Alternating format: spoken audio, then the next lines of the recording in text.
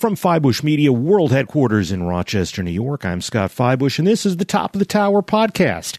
We're brought to you, as always, by Yellowtech, maker of the Mika mic arms and monitor mounting system, and the IXM recording microphone, which is how you're hearing me right now. In this episode, we are continuing our look back at RadioDays North America, the very invigorating conference that was held earlier in June in Toronto, an offshoot of both Canadian Music Week and the very successful RadioDays conferences that have been held in Europe and Asia. Last week, we brought you a few conversations from the RadioDays North America Summit, and today we're going to bring you a few more, focusing particularly on radio and music programming. One of the great things about this particular conference, if you are a fan of Canadian radio, as I am, if you grew up listening to Canadian radio from across the lake, as I did, if you think that there's a little bit more interesting stuff going on with local personalities in Canada than sometimes is happening in the U.S., there was a lot to learn about at this event. One of the most interesting panels, I thought, during RadioDays North America was one of the final ones on the second day. It was called Radio, Can You Handle the Truth?, bringing together some great radio minds, including one of our favorites, Valerie Geller, who we've had here on the podcast before and no doubt will again. And one of the youngest members, in fact, the youngest member of that panel, was a DJ named Shannon Burns. Shannon has risen very quickly through the ranks in Canadian radio. At the age of just 30, she is now the national host on all of Bell Media's Virgin stations.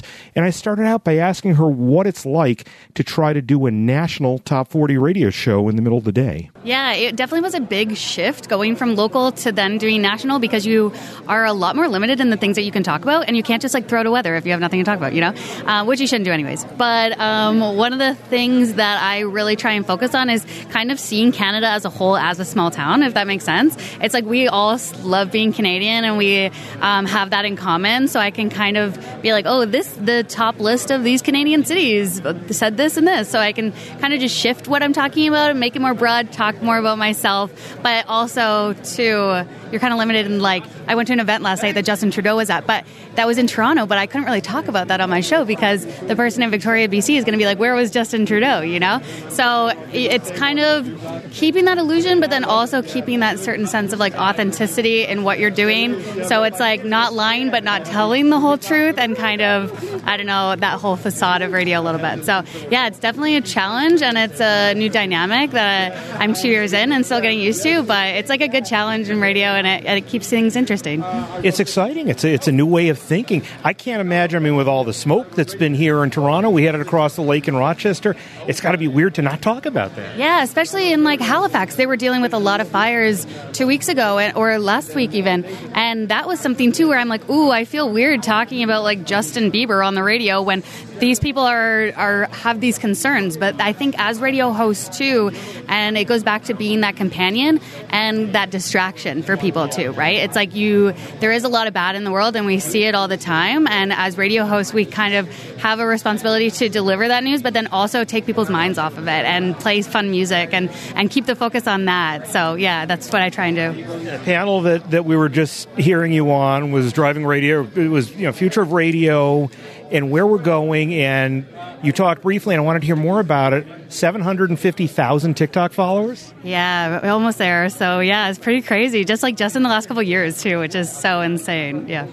What's the secret? How do you make that work? Yeah, I think it's a lot of consistency, a lot of just putting in the work, even though people might not always be watching, and making a lot of things that you enjoy. The second that it starts to feel like work, then I don't want to do it. And then I notice myself start to slack a little bit. So it's just always finding a niche or an interest of yours that you love and that you're passionate about, and something you could talk about for hours. So if you think of a topic I could do a whole TED Talk on that, do it. Start posting videos about it, because the thing about TikTok and social media is you're going to find other people that are just like you and have the same interests as you, and then you can start to build your own little community. And I I've done that on TikTok with talking about like celebrity news, because that's something I'm interested in, and talking about LGBTQ plus issues because I'm queer, and and talking about radio. And that was something that really surprised me, because I'm like such a nerd about radio. Like, I'm so passionate about it. And I made a video explaining how we like bleep out swear words, because I think that's interesting. And then that took off, and people are like, well, how do you answer calls? How do you talk all the way till the song starts playing? Like, what are all those things? So I was like, oh, I didn't realize people were into this. And because they are, I can, share that with them. And you told a story up there about then kids wanted their moms to turn on Virgin Radio and hear you. Yeah, so I think that was an important lesson for me, I kind of talk more to people like millennials and things, but then you kind of forget that there are younger people that are in the car with their parents and their siblings listening to the radio. So we should be really shifting our focus towards them, because they're the future of the radio listeners that we want. Like, everyone's so scared that radio is going to die. So let's make sure that we focus on the young people to make sure that it lives on, I got to ask, because you mentioned you were just in the headlines here for having gotten some hate mail. You had mentioned about being married, and then you started getting these responses. Do you worry about sharing too much, or is that just part of the business that you're in? Yeah, I think the thing with that, so I announced my engagement and got a listener emailed in telling me that my queer engagement announcement was for mature audiences and not for daytime radio. And that just made me want to talk about it more. I was like, this just shows that there's people who are so uneducated on this matter that this is something that we need to be talking about more. And I have a platform and a national radio show that I can do that on. So, it just made me get excited about that and want to share more things and teach people. Where does this go from here? What do you want to do next beyond what you're doing already? I don't know. I think digital content is like such also a passion of mine, and like making TikTok videos and things like that. So if I could do like more of radio in a podcast way, or build more of a community online, I think that's where we're heading. Maybe something like that. But my goal was always to have a national radio, or to have a radio show in Toronto, and I have been lucky enough to have a national show. So the fact that I've reached my goal and now I'm 30, I'm like, okay, what do I do? Like, so your question's great, because I don't also know. I'm 51. I don't even know what I want to do yet. Exactly, Shannon Burns. Thank you so much. Thank you. Nice chatting with you. Shannon Burns from Bell Media and Virgin Radio in Canada, where she is the national midday host from coast to coast across that sprawling nation. I think we will be hearing a lot more from her in the years to come. Somebody else who is young, active, and energetic in Toronto radio is also at the helm of a very well-known station over the years. You might have known it as the Spirit of Radio, CFNY. Today, it's one of several alt-rock stations in Toronto, owned by Corus Media and known as 102.1 The Edge. Rick Lee is its program director, and the first question I asked him when we got together in a hallway outside one of his meetings was, what's it like to be in command of such a legendary brand? Wow. Yeah. And there's a documentary coming out too. And I know. And I love the fact that even former employees of different companies are still saying CFNY at the, when May Potts was getting her award, and then she was saying CFNY. It just warmed my heart. But yeah, thank you so much. You've been to the studio. It's amazing. It's every day is like a wow moment kind of thing, right? So it's a gorgeous facility. I go back to when the Edge had the studio at Eaton Center, and people could just walk in. You probably can't really do that kind of interaction with an audience anymore. You could find a way. The mice have found a way. So there are ways to get into the studio. But yeah, well, just being on that legendary studio location just off of Yonge, that and the history of CFNY itself is just, I guess that's why there's a documentary coming out too, and Rush actually sang a song about it too. So yeah. What is the present day? I mean, we've seen the alt format kind of wax and wane in the States. How are you doing it in Canada?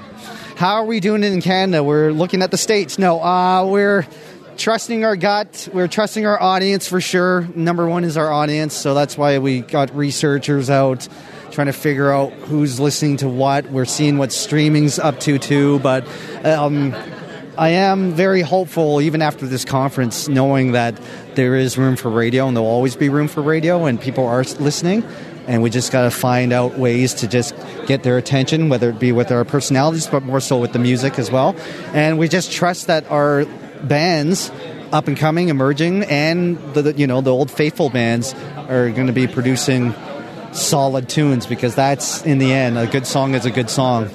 We've just come out of this session with my good friend Sean Ross, who's pitching music at you and seeing what you think, and you lit up. We had a live performance last night from what's called New Friends. Yep.